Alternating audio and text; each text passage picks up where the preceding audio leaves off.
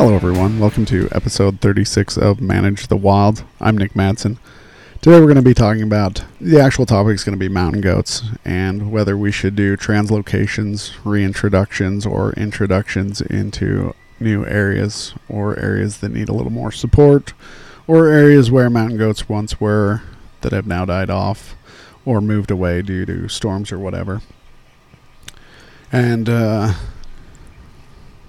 here where I live in Utah, it's a more arid climate, and there's a big issue going on right now with not only just non-consumptives. There's some agricultural people that are invested in this that have a problem with it, and then there's the Forest Service. There's a whole bunch of parties that are all in disagreement or over one faction or another, whether they should do an introduction, reintroduction, or translocation. So a translocation is something that's being talked about specifically in the area that I'm in. We had, I guess, roughly 4 mountain goat leave their normal range and move north to where I'm at, about 20 miles. And they've popped up and they're in perfect mountain goat habitat. And the state of Utah really would like to bring in some mountain goats to help bolster that population. Before, they were talking about doing an introduction into that area, and the Forest Service said absolutely not. But now that there's a population already there, they are established, so to speak, and so now they are looking at doing a translocation to help bolster that population, and the Forest Service isn't very happy about it.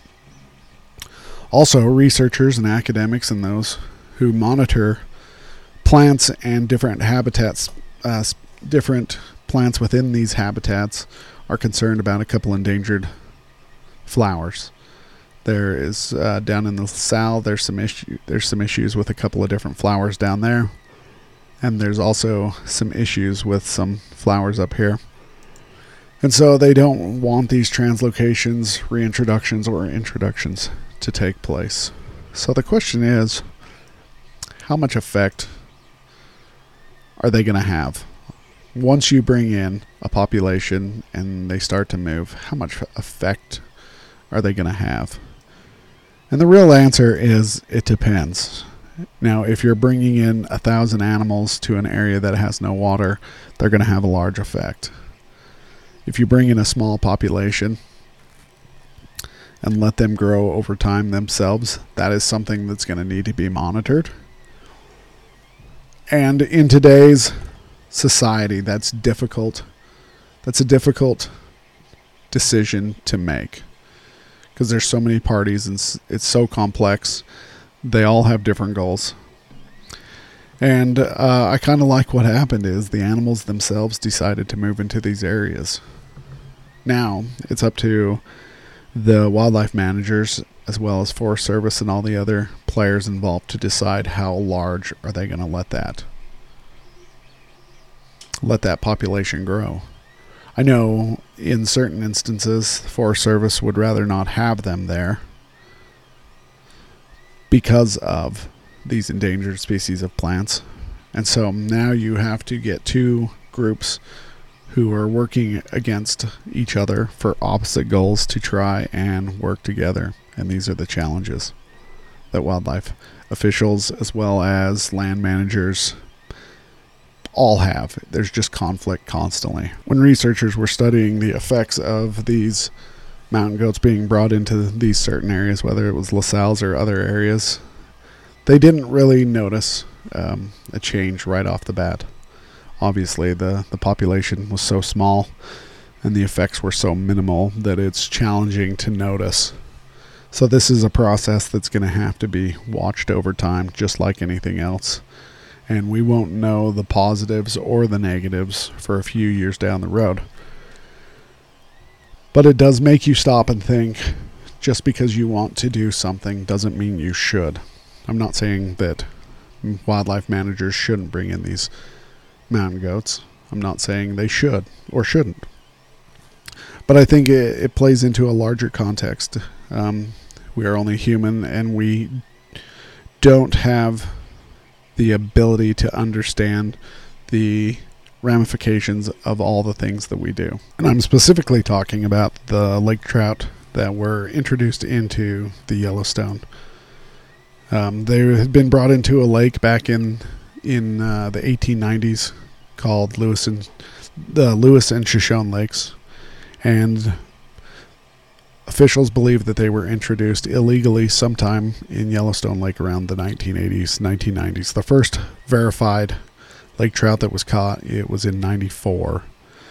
And the challenges that these introduced species cause on others when they're not used to them is like a mature lake trout can eat up to 41 cutthroat per year.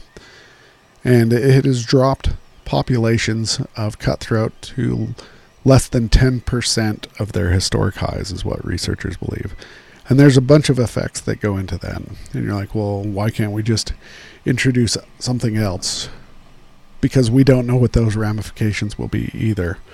So there's a lot of species that depend upon these cutthroats that they can't get from the lake trout, because lake trout are deep living fish.